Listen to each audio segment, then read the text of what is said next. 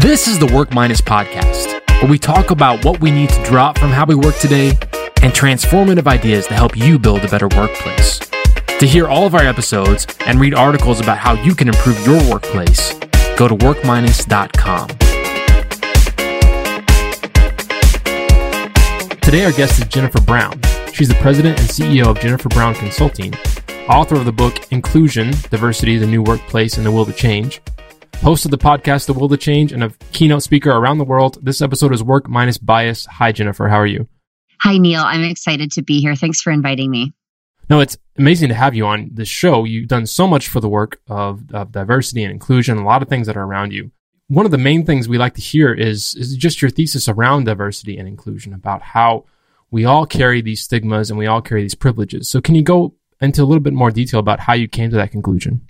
Sure. Well, it's become a passion in addition to being, what I get to work on every day. I am a member of the lesbian, gay, bisexual, transgender community. We all use LGBT just to shorten it. Sure. And I've been out since I was 22 and I'm in my 40s. But, happy to be in my 40s. I'm not going to say bad things about that. But so having been a member of a community that is traditionally marginalized and kind of navigating that, finding my voice in that context, and having to learn about quickly people's bias against a whole host of identities, of which I possess several that are traditionally, face more bias, right?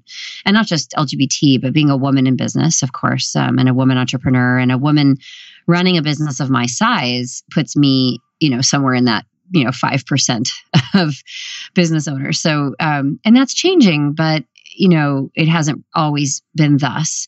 So I think that wrestling with those identities as I was trying to build my career, find my voice, find where I fit, was just so present for me. And I never really had the words to describe it. But it was happening to me. It was happening to many people around me. And I've always also thought I would be in nonprofit work for, my whole life when I was younger. And I've always felt very called to use my voice for change and as sort of an equalizer, if I can. And almost would describe myself as an activist. But interestingly, I do corporate work now mainly, and that word is not one I use in those circles, right? Because people can't handle it. But it's okay because I'm also very grounded in the discipline of something called change management and organizational development, which I have a master's degree in, and a lot of acculturating the concepts of diversity and inclusion in organizations is about really good change management, because you're dealing with resistance, you're identifying stakeholders, you're assessing organizational readiness and willingness to change. And, good news and bad news, there's no organization out there that doesn't need to change. So right. It's just a matter of degree and appetite and, the pressure that maybe some are feeling to get on the diversity and inclusion train, whereas maybe they used to really not talk about it, or maybe they talked about it, but weren't really doing anything about it. So there's just a lot of opportunity to be having this conversation for any organization of any size. And that's what my consulting company does, is we enter at whatever point on the journey our clients are and help. So help either craft the approach or accelerate approach that already exists, or, bring some best practices and ideas for companies about how they can prioritize having a diverse workforce. What does that mean? How do they recruit and retain talent? And inclusion speaks to really the environment of the workplace. So once that talent is present, how do they feel in the workplace environment every day in terms of their ability to contribute? And those are sort of those two simple definitions. You can also think of diversity and inclusion as diversities being asked to the dance, and inclusion is being asked to dance. Diversity is bringing people to the table, making sure they're around the table, but that's not enough. Inclusiveness is really, how do you then engage? And how do you enable those contributions to be made? And then we can go even a step further. In my field, we're starting to talk a lot about belonging, which is a feeling. So, not only asked to dance, but perhaps asked to plan the whole event, asked to bring expected to bring your best dance moves. It's sort of that feeling of belonging that all of us really, really, I think, want deep down. We want to care about what we do. We want to feel purpose in our workplaces, and we want to belong on a deep level. And I think that if we can get underneath all of that, we will have better outcomes. So I have a ton of questions for you. First is, you talk about this balance between feeling the stigma of some of your roles, but then also recognizing that you are in a place of privilege. How do you balance that, and how do you help others to see that within themselves too?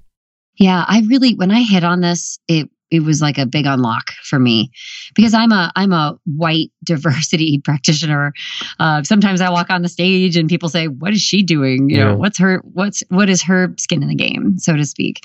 And I struggled with that, and I think a lot of people that look like me might not know where they fit and not know how to contribute. And so when I thought about this concept of intersectionality, which is coined by Kimberly Crenshaw, who's a professor.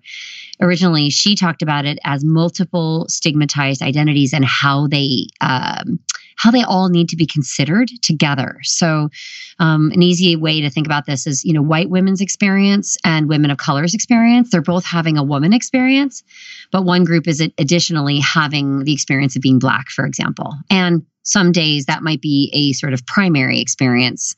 When they walk in the room, people notice their ethnicity first, and then they deal with all the, things, microaggressions or bias, conscious and not, overt or not, coming at you based on that. So, as we walk through the world, there are visible things about us and there are invisible things. And some of us can hide some of our diversity dimensions. We might have a disability. We might have struggle with mental health. We might hide our ethnicity or our race if we can, quote unquote, pass as white. So there's a lot of, and certainly LGBT people are the pros at passing, sure. Many of us. So anyway, so what I do is I try to relate this to intersectionality in myself. And I say, I am intersectional. We all are.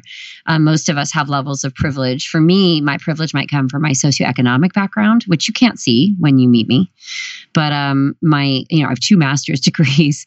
I've never wanted for anything, honestly. And so while I'm in a very marginalized group in terms of being LGBT, there's these other areas of privilege that offset that tremendously. So, every LGBT person is their intersectionality impacts how much each of those identities is really felt in a negative way when it comes to bias.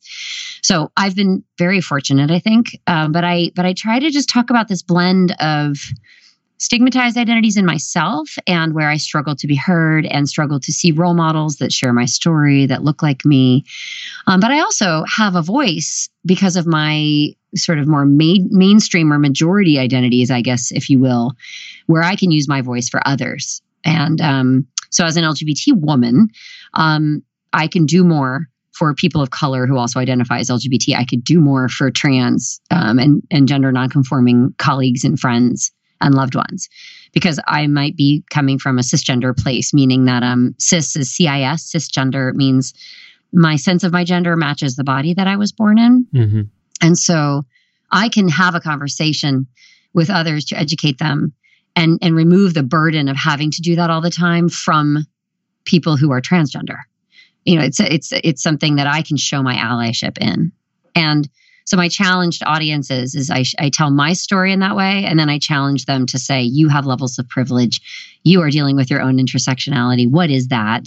And then how are you using the privileges that you do have to get in that room, to have a conversation, to lighten the burden or the load that's being experienced by somebody else who can't have a voice or who will struggle to be heard and be given a fair shot. Yeah. You used the term called allyship. Unpack that for us. Yeah, allyship it came out of the LGBT community. So typically, not originally, but in my own personal experience, originally, certainly there's always been allies to marginalized groups. Civil rights is a great example. White allies jumping into the fight, marching, etc. In the LGBT community, straight allies really took us to the point where we could achieve things like marriage equality, right? It just could never have been, I wouldn't say never, but we just needed the critical mass, and we needed that not only acceptance by the straight world, but the sponsorship and support and the active championing of the straight world in order to achieve.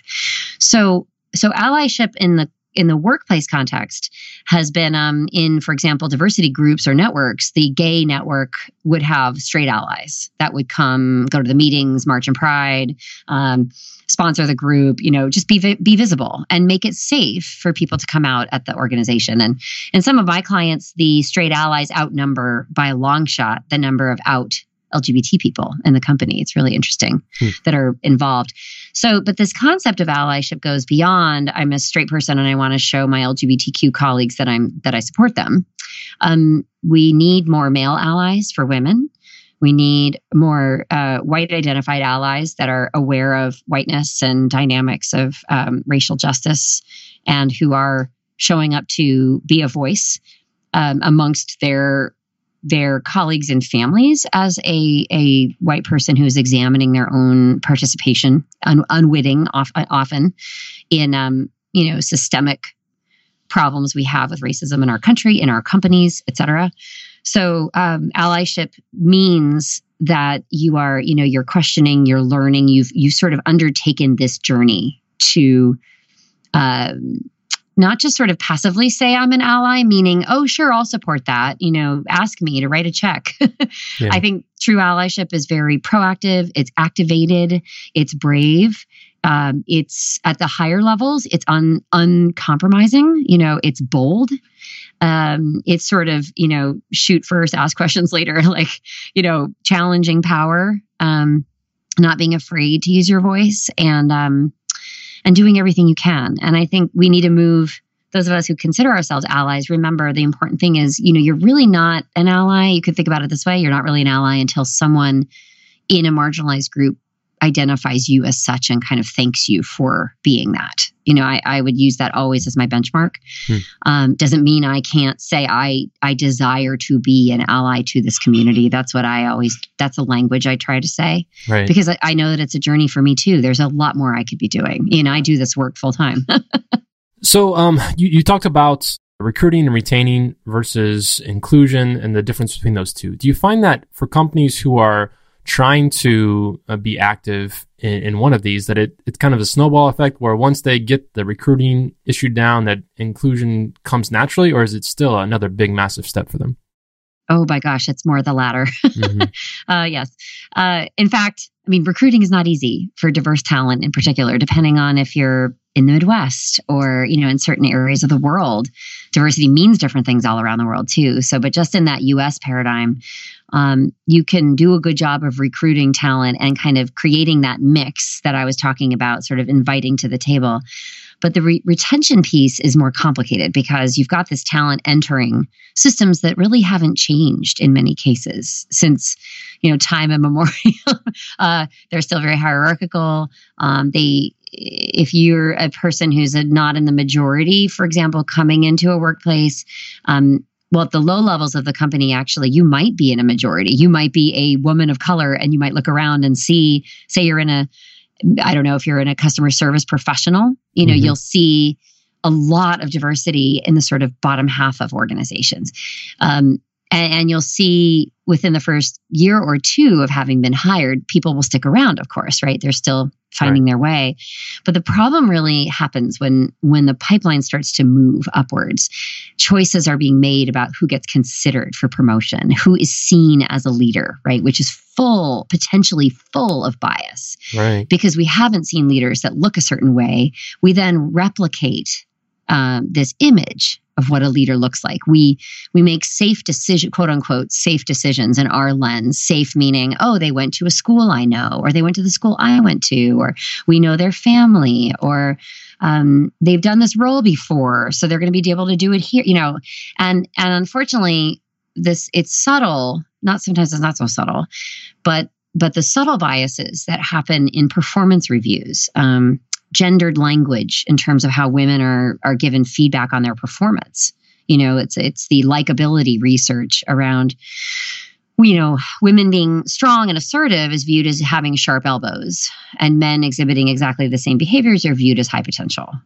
And that is still very real, very, very real, and well documented. So So there's a lot of headwinds facing talent that's trying to move up, but the organization and decision makers within the middle management and then senior leadership, there has to be a very intentional pull up that is focused on talent that typically is not considered when these important sort of critical milestone decisions are made.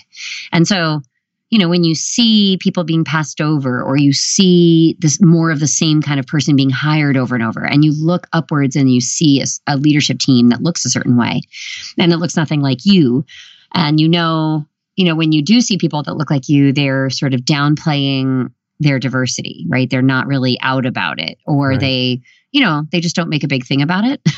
And there's a lot of leaders who they don't want to be that person. Like, they don't want to alert or remind people that, oh, they're the senior most Latina executive at the company. I mean, that's actually not comfortable for a lot of people. And that's valid. I mean, not everybody wants to be the spokesperson for an entire group of people. Mm-hmm. But it's also really exhausting to be the only one and always have all eyes turned to you and say, well, what do you think as the senior Latino person here?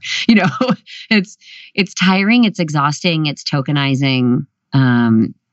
And you're always kind of left wondering, why aren't there more people that look like me here? What is the bias that's being allowed to kind of run rampant and not being corrected in this company? And then you start to look elsewhere, and you see other people leaving and you follow suit, because I think what people don't understand is talent watches what everybody else is doing. And they especially are watching who's getting promoted, whose stories are being told, whose success is being celebrated. How is the composition changing? Because that's the evidence. That's the evidence that work is being done on the culture and on retention. It's sort of, I think actually representation, when you look around, that's a lagging indicator. The leading indicator is working on an inclusive culture where all kinds of talent feel they can really thrive, and where they're choosing to stay because they believe they're getting a fair shot. And then when you invest in that diverse talent will stay, they will grow, they will move into leadership roles, they will be seen by others that look like them. It will be an encouragement, that they have succeeded in the way they have, and it will beget more diversity coming into the pipeline in the first place. It makes recruiting easier when diverse talent can see in marketing materials, et cetera. They see this company is committed to this and they're walking the talk, and here's what their leadership team looks like. But unfortunately, that's really not the majority of the cases that I see. I think, sadly, and this is why we're so busy, that a lot of this just isn't really on people's radar screens, and we really have to teach that this is happening, and then help organizations construct a way to get after it. So you've been in this world for a long time. You're talking 20 years. You've seen a lot of changes, hopefully some good changes that have come about. As you look at different generations that are coming up, are you more encouraged by younger people entering into, not only at the beginning of their careers, but younger people entering into leadership positions as well? Do you feel encouraged by that? And do you have any hesitations about where we're headed? I am encouraged. I have a lot of hope and expectations of the millennial generation to bring their values and to stand by their values in their companies, because they are now the majority in the workplace. And by the way, just for the audience, millennials now, believe it or not, millennials are now reaching the age of 40, I heard. Yeah. And I was like, oh, that's crazy. So Generation Z is coming up behind them. Oldest Generation Zs are about 22, 23 right now. So millennials are the majority demographic generation in the workplace as of this year, I think, or last year, it crossed that line, depends what you read. So with that, they are the most inclusive generation. They have an expectation of inclusive environments at the work as table stakes, and they are infusing their increasing number of leadership roles with that as kind of the price of entry. I think they're still, though, dealing with, a ton of us Gen Xers and baby boomers who are lingering, who are hanging in, who are staying in the workplace longer. And, some of us who don't understand diversity in all its dimensions and embrace it to the extent that younger generation does. So there's still still a lot of stakeholders to be managed. And it's not just as easy as saying, well, they're the majority now in the workplace and all of our problems with diversity are going to be solved. And in fact, there is some disturbing research that, you look at millennials and it's not smooth sailing. I mean, I think there's still perception gaps between millennial men and millennial women around the difficulty of being a woman in business, where men might say it's easier than women when they're asked the same exact questions. So there's some really interesting research on millennial men. I think it's from Boston Consulting Group. It's a really fascinating article, but it's important to not assume that the presence of a generation that happens to be the most diverse and inclusive of any generation we've seen is going to fix our organization. There's no replacement for really hard work, and there's still a lot of bias running around because it's been institutionalized and it's never been looked at and corrected with proactive and consistent action by organizational architects and leaders. So I think it doesn't excuse us from the work. But yes, I think it's really cool. It's also really interesting. I want to point out that millennials are redefining diversity in much broader ways. So it's not the binary that a lot of us grew up with, which is black and white in terms of race, right? Or Hispanic or white, you're one thing or the other, or you're gay or you're straight, you're trans or you're not.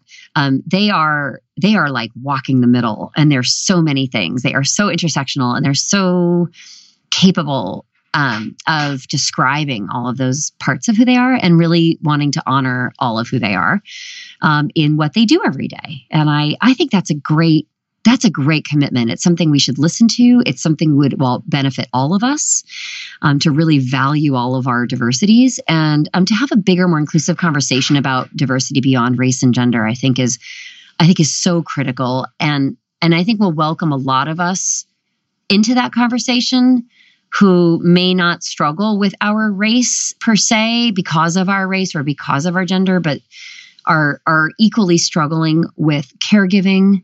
We're going through, illness and mental health issues or addiction issues in our family. I mean, there's a lot going on for workers. And I think we need to have a more holistic conversation about all of these things and acknowledge what's going on for people in workplaces today. And it's really just a great time to see whole people. And we got to do that as employers in order to thrive. Yeah.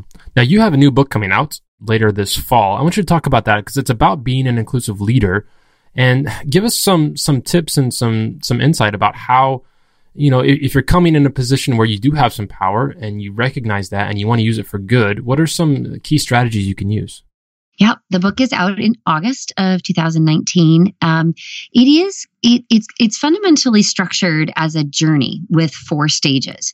First stage is unaware. Another way to think of that stage sometimes is apathetic, meaning, I know there's a problem, or I've read something, but I don't really care and I'm not really paying attention, or it just could be literally sheer unawareness.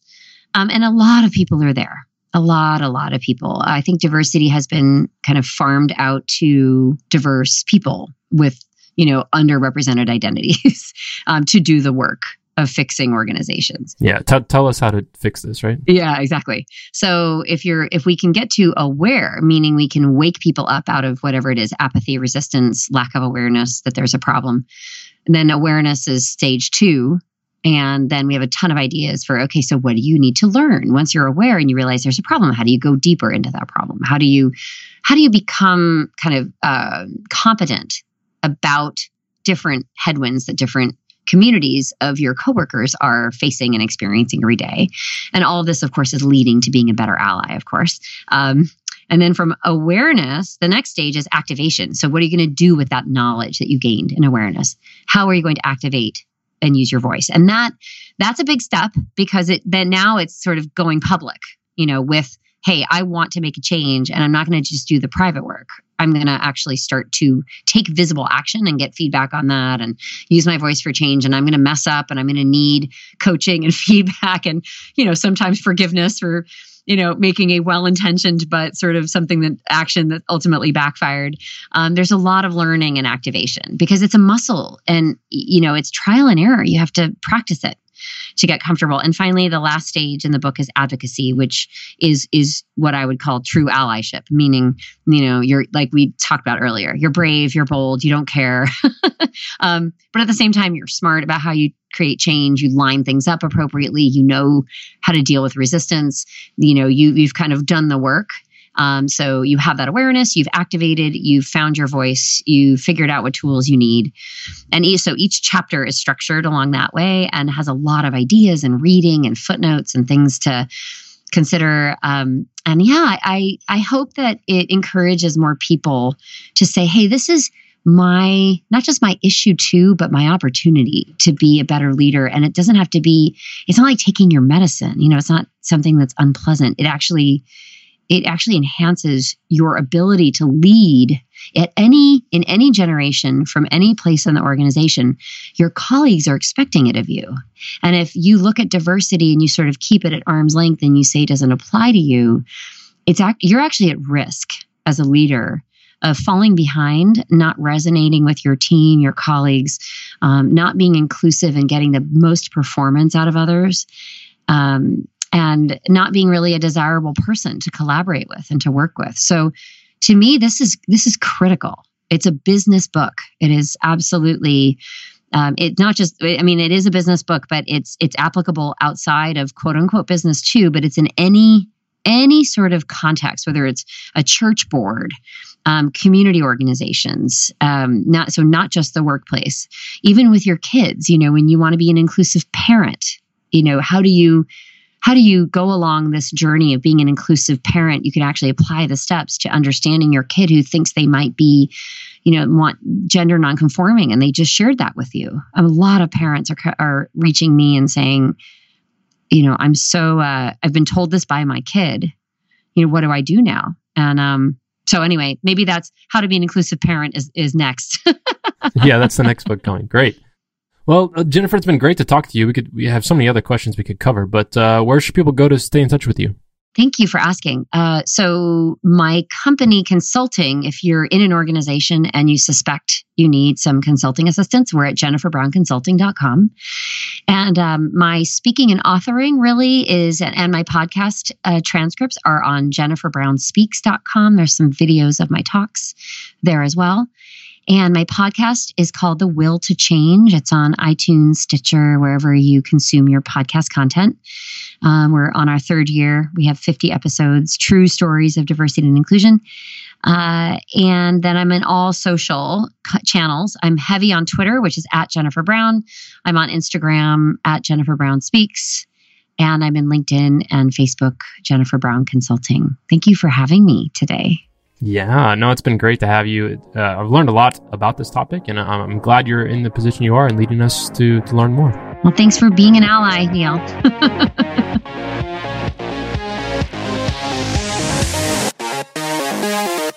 This has been the Work Minus podcast. If you like what we're doing, go to workminus.com where you can see the show notes and a full transcript for every episode. You can also sign up for our newsletter where you'll get the latest progressive ideas about how you can build a better workplace.